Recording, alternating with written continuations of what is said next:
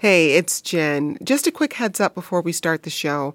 The news is rapidly developing and things may have changed by the time you hear this episode. For the latest news, tune into your public radio station and follow updates at npr.org.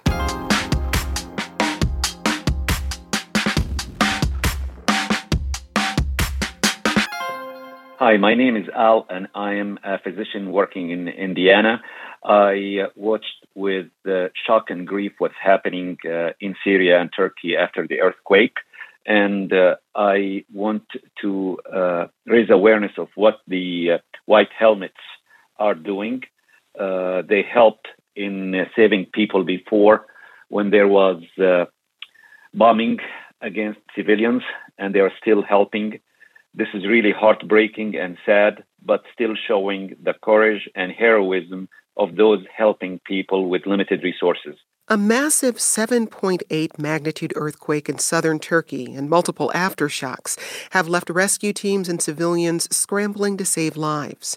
Since then, Turkish, Kurdish, and Syrian people have walked among collapsed buildings looking for loved ones in the rubble. I took my children and my wife immediately, and we left the building to the street. Many of the people lost their children, their partners. Everybody was shouting. That was Mohammed Hamser, a coordinator for the organization Islamic Relief, speaking to the BBC. In response to the disaster, Turkish President Recep Tayyip Erdogan called for a 3-month emergency across 10 provinces in the country. Coming up after the break, we take a look at the devastation in the aftermath of the quake.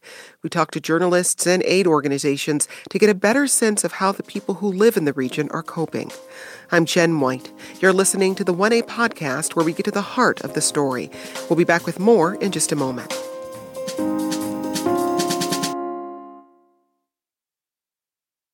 Let's start our discussion with a conversation I had with Piotr Zalewski. Piotr is a correspondent for The Economist based in Turkey. Piotr had recently returned from Antakya in southern Turkey. I began our conversation by asking him what the city looks like following the earthquake. When I was there a day and a half ago, there were relatively few workers in the city center, rescue workers in the city center. There were some rescue teams on the outskirts. But the scenes inside the city were quite apocalyptic. Almost every other house had been destroyed, and by destroyed I mean flattened, pancaked almost entirely. And people, relatives, volunteers, friends, volunteers who had come from other parts of the country were digging for survivors in the rubble. There was some heavy machinery in the area, but there was definitely a lack thereof. And so you had people, pleading with soldiers, with rescue workers to bring cranes or diggers to their houses to try to dig up their relatives, their loved ones, but there simply wasn't enough machinery around. And I saw, an elderly woman begging for Turkish troops for help, and they said, they were trying to help her clear the rubble with their hands, literally, but when she asked for a crane, they said, they had to prioritize, they had to make tough choices, and they could only deliver cranes to those areas, those buildings, where they could hear the screams of the survivors. And they said, effectively, we can't hear anyone from the rubble of your building. She was looking for her son, and they said, your son is presumably dead. So that's in the city. What have you been seeing in villages across southern Turkey? Well, I'm actually in a village called Şekeroba just now, and here the devastation is on par with what we saw in Antakya. Obviously, the houses here are much smaller. We're talking about, at most 2-story, maybe 3-story houses. But this is possibly the area that was hardest hit. The fault line, the Southern Anatolian fault line, runs right through the middle of the village. And where I'm standing right now are huge cracks in the earth, and that's where the fault line is. Here again, every other building has collapsed. It's a village, well, perhaps a town of up to 10,000 people. At least 200 are believed dead. And there may be others buried under the rubble. And so the death toll that we're hearing right now, that's bound to rise and perhaps double or even triple, just given the sheer number of buildings that have collapsed. At least 6,000 buildings. And so if you imagine that, each of those buildings, and that figure comprises buildings that are, that were 10, 14 stories tall and home to maybe 100 people or so. If you multiply, those 6,000 by the number of families or residents living inside, you get, you get a figure that begins to capture, I guess, the extent of the devastation and the human toll. Well, this earthquake is one of the largest in Turkey's history. Alex Haydem is a researcher with the United States Geological Survey, and she explained why this earthquake was so deadly. The destruction is sort of combined with the fact that this was a shallow, large magnitude earthquake, coupled with the fact that there were plenty of people living on top of the epicentral area in these vulnerable structures. So it was sort of a confluence of factors. Large magnitude earthquakes can occur at shallow depths like this one did and have no impact on the built environment or on loss of life because there's nobody necessarily living there. Piotr, how prepared were these communities for an earthquake? Well, that's a difficult question, and that's a question I think that people are still coming to grips with. The emergency response was inadequate. Now, whether it was inadequate because there weren't enough rescue workers around or enough machinery around, or whether that is because the sheer scale of the destruction, you could argue it both ways, but certainly places like Antakya did not see any relief operations, or at least the city center did not see any relief operations for over a day. The village where I'm standing today was largely abandoned to its fate for the first 2 days, by which point anyone who might have been trapped under the rubble had very little chance of surviving. In the village alone, at least 200 people are feared dead. There is help pouring in, coming from volunteers and also obviously from government agencies and municipalities. There's food, there's blankets. So in terms of the humanitarian relief effort, there, at least in the places I've seen, there is enough. The problem is, or was, the scale of the rescue operation. There just simply wasn't enough, heavy machinery. There wasn't enough manpower. There weren't enough resources to cope with the scale of the devastation. What role is the Turkish government playing in the coordination of disaster relief?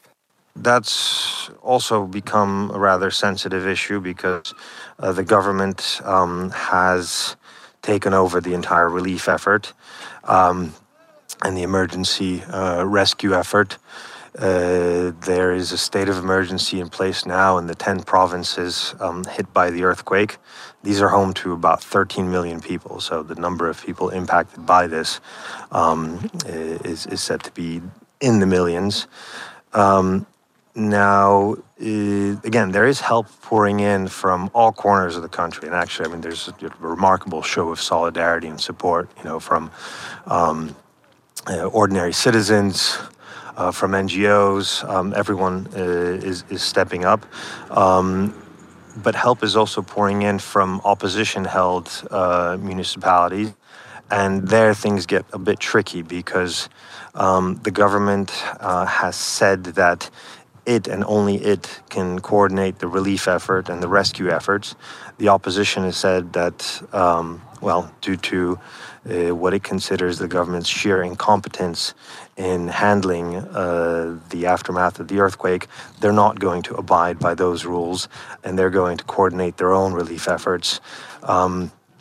I don't think this has translated into sort of any open conflict or standoff, but the coordination obviously does leave something to be desired. But there is just a mass of humanitarian aid pouring into the affected areas, and that's coming in. You have trucks carrying supplies and food from all corners of the country. You have people in their own cars bringing blankets, bringing food, bringing rugs, bringing food to even villages as remote as this one, as Shekeroba. That's Piotr Zalewski. He's a reporter for The Economist based in Turkey. Let's add a new voice to the conversation. Joining us now is Avril Benoit, the executive director of Doctors Without Borders in the United States. Doctors Without Borders has teams on the ground in both Turkey and Syria responding with life-saving aid. Avril, thanks for joining us. My pleasure. Avril, how did Doctors Without Borders mobilize when the earthquake struck early Monday morning? Well, it really is quite astonishing, particularly in the northwest of Syria, where we already have 500 staff who were supporting numerous structures in Idlib and in Aleppo regional districts. We were able to mobilize our staff to shift gears. Many of them were awakened by the earthquake. Tragically, we lost 2 colleagues who died in the rubble. One was found immediately, one many, many hours later. But for the teams that survived, they were immediately able to start treating wounded. So they rushed to Doctors Without Borders supported health facilities in Aleppo and Idlib and immediately received thousands of injured people and started getting to work, treating patients. Roughly how many staffers did you have in the area prior to the earthquake?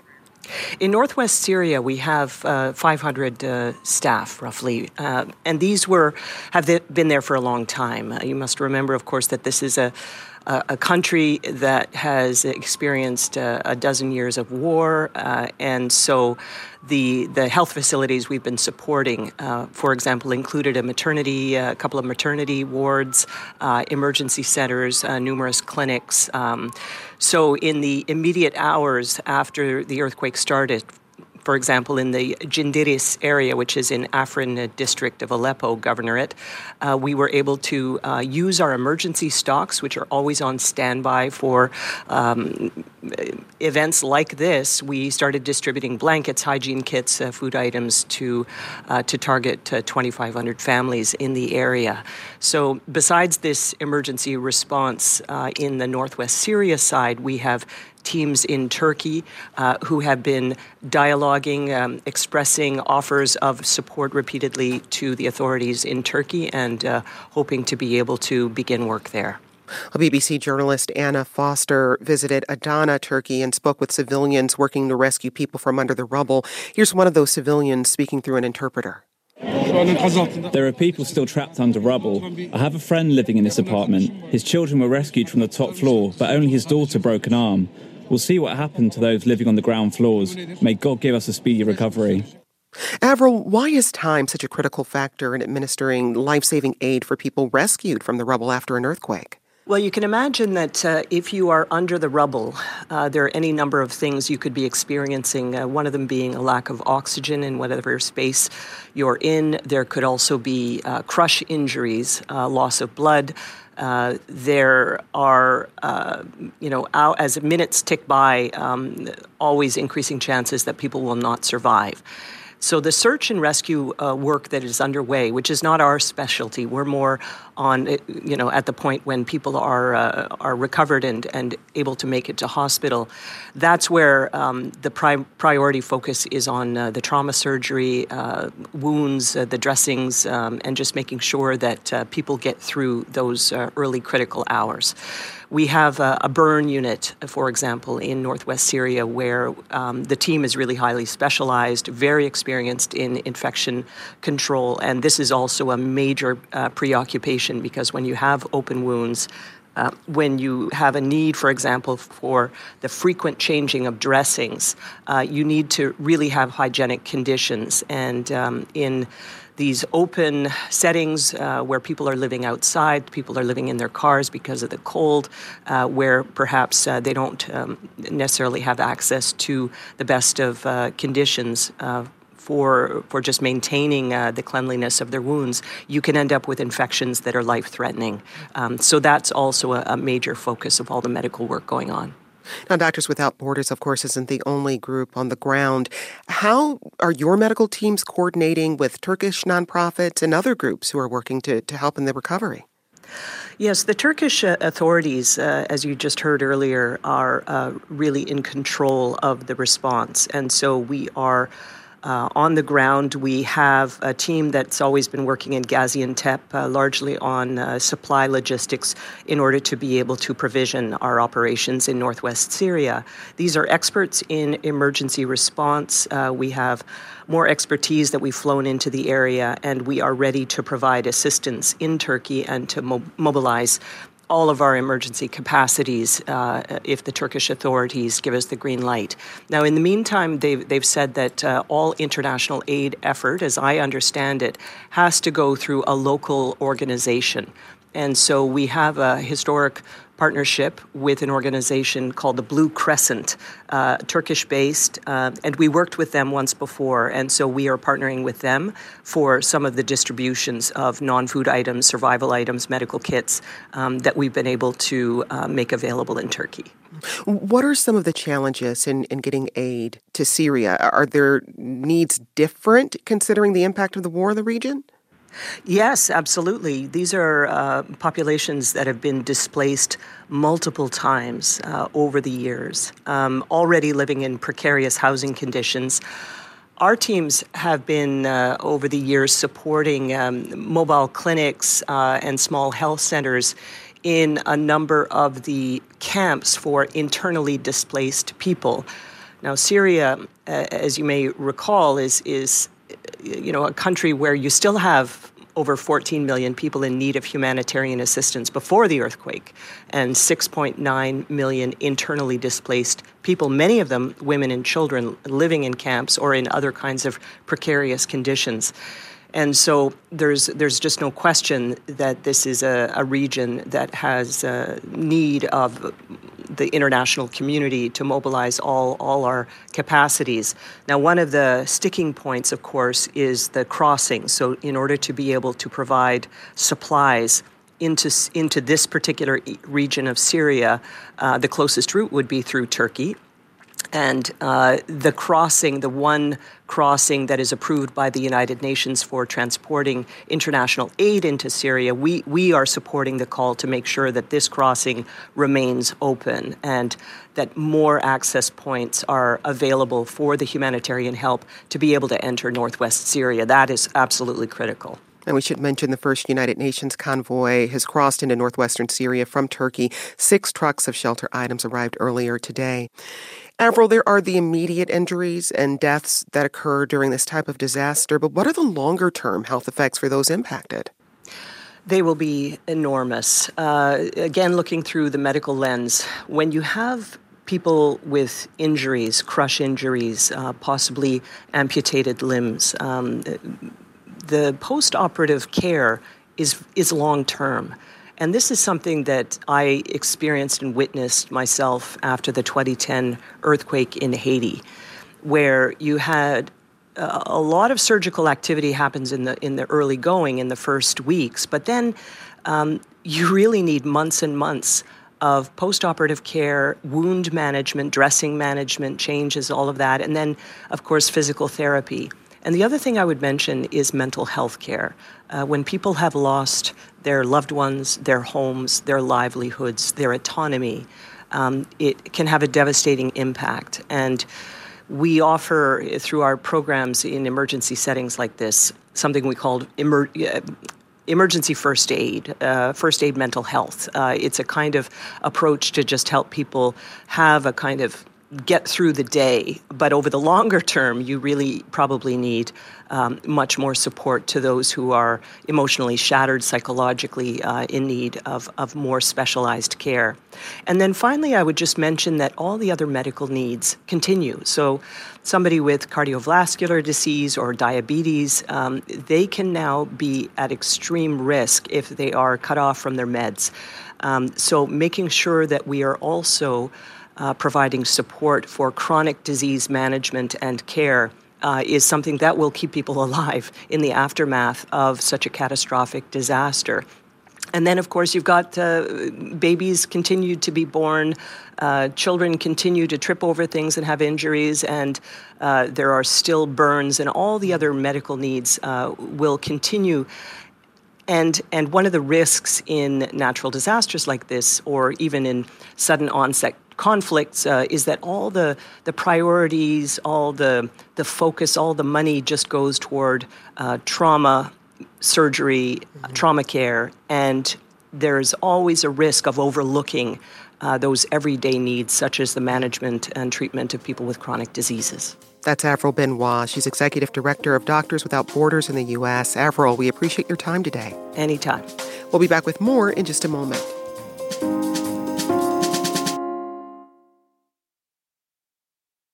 Let's get back to our discussion with two new voices. Bulent Alireza is a senior associate analyst and the founding director of the Turkey Project with the Center for Strategic and International Studies. He joins us from Ankara, Turkey. Bulent, thanks for being here. Happy to join you.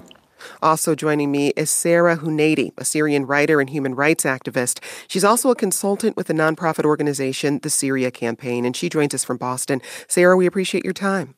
Thank you so much for having me. Sarah, after you were exiled from Syria in 2014, you spent time in Turkey and Gaziantep, and it's been one of the cities hardest hit by the quake. What have you been hearing from your friends and colleagues about conditions in the city?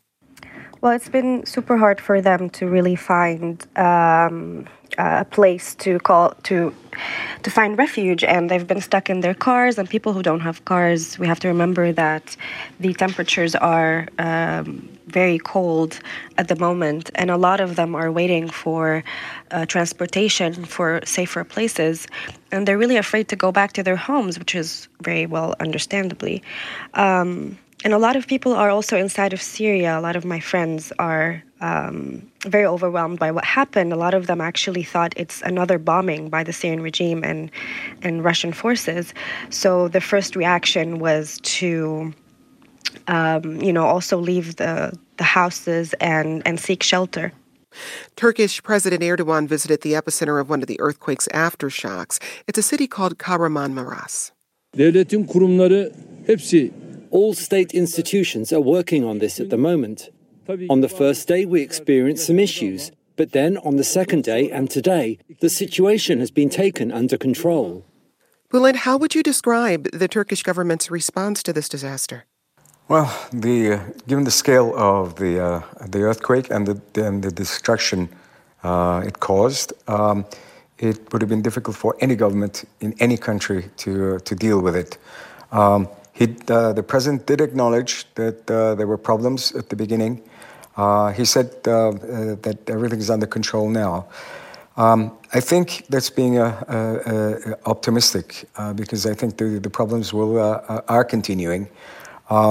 Certainly, the effort has been upgraded. There are more rescue workers trying to deal with the various problems. But as I said, it's now there are very few people left to rescue. So now it's going to be a case of having to deal with the very painful recovery of the bodies, and then the equally difficult problem afterwards of feeding and providing shelter for the people who suffered. And it's the middle of winter, and it's a very cold spell that Turkey is now suffering from. It would have been difficult in the summer. It's infinitely more difficult in the winter. There are transportation problems for those who are trying to get in and out in terms of getting the aid there. So it's a massive challenge for Turkey. And it needs to be stressed that Turkey's been going through economic problems, having economic problems, which are going to be aggravated by what happened. There's no estimate that's reliable as to how much this is going to cost Turkey, but obviously it's going to be a major bill that will be added to Turkey's other economic issues. And one other point that I think needs to be made is, we're in a pre-election phase. Prior to the earthquake, the president had talked about early elections a month before they were due, namely in the middle of May. Now we have this this problem, and the emergency rule in 10 provinces out of Turkey's 80-plus provinces.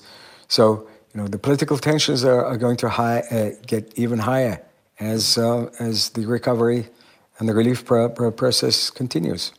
Well, as has been noted, Sarah, this earthquake struck Syria 12 years into the ongoing civil war. An estimated 3.6 million Syrian refugees are currently living in Turkey, many just across the border. How is this quake affecting the Syrian refugee population? Well, like I mentioned, these are populations that are already, it's very hard for them to exist within Turkey, whether it is because of the economic situation of Turkey itself or because of a lot of people, have escaped a war. So they have a lot of needs that are not met even in Turkey in their, so-called place of refuge. So this came at a really sensitive time for Syrian refugees in Turkey.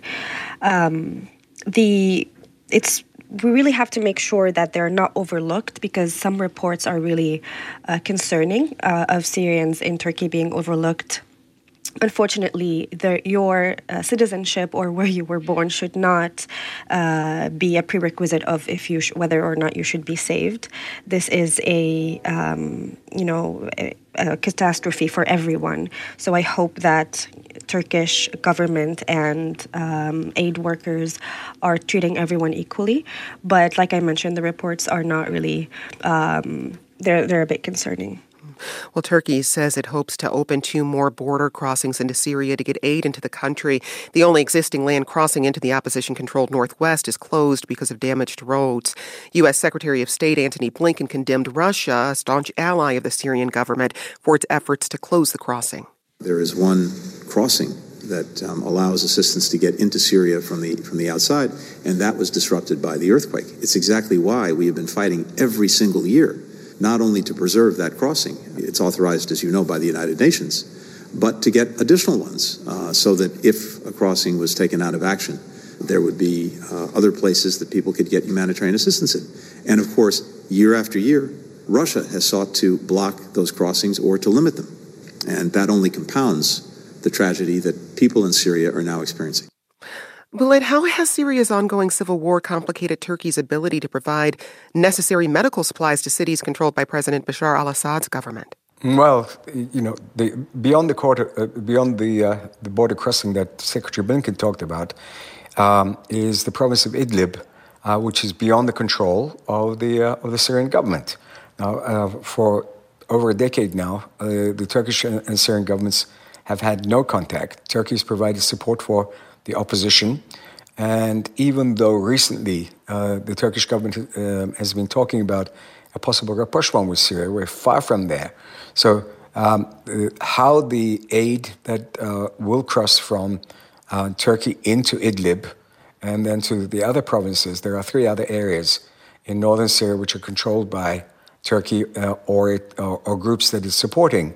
How the aid that goes into that area, into those areas, will then cross into the Syrian government-controlled areas, which is, let's remember that the Syrian government is shunned rightly by the rest of the world, except for the Russians and the Iranians, for its previous practices against its own population.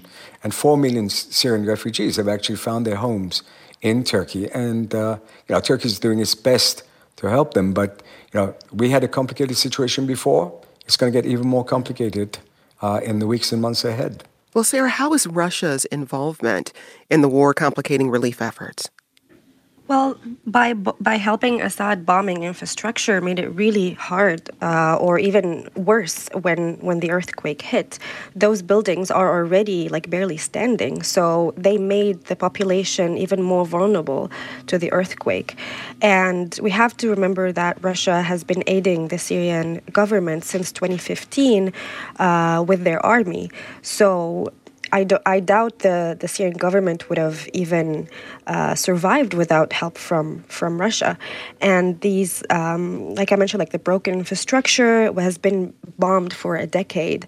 And now only the few buildings that are still standing are falling, and obviously blocking aid and using the veto to block more aid is another war tactic that Russia has been using its power to against the Syrian people and Syrian civilians. The 7.8 magnitude earthquake is one of the largest in Turkey's history. We spoke to Alex Hayden, a researcher with the United States Geological Survey. She explained why this earthquake was so deadly. In the historical period on this fault zone, it does seem like this is the largest earthquake that's in recent memory. It does tie an earthquake that occurred in 1939 further to the north in Turkey. Now, the last major earthquake to hit Turkey in 1999, that was when a 7.6 magnitude quake struck near the city of Izmit. Sharon emailed, the BBC had an interview with a Turkish structural engineer who said that the apartment blocks that were built after 1990 weren't built to withstand this quake. The building codes were not enforced. No emergency preparedness is enough when all the buildings collapse in an earthquake. And Kokomo Kid tweeted, were a lot of the buildings substandard, or was the earthquake so strong that almost nothing could survive? Bulent, what can you tell us? Well, back in 1999, when the earthquake you mentioned occurred, there were lots of questions raised about the quality of the buildings that had been constructed, and at least one company was prosecuted for negligence in terms of providing the right construction equipment for the houses. Now, that question has been discussed, in the quarter century since then, and successive governments, including the current government, which has been in power for 2 decades, has been hopeful and has been reassuring people that the standards were much higher than they were before, and people were safe. Clearly, there are questions that need to be answered now, and the Justice Minister announced just today that those who are guilty of negligence in terms of providing the right construction and using the right materials will be prosecuted. Remains to be seen whether that will actually happen, but the fact that so many buildings collapsed, just like playing cards, it gives one concern as to how safe those buildings were, and whether the right lessons will be drawn from now on. We've been speaking with Bulent Alireza. He's a senior associate analyst and the founding director of the Turkey Project with the Center for Strategic and International Studies. Also with us, Sarah Hunady. She's a Syrian human rights activist and writer. Bulent, Sarah, thank you so much for your time. Today's producers were Chris Remington and June Leffler. This program comes to you from WAMU, part of American University in Washington, distributed by NPR. I'm Jen White. This is 1A.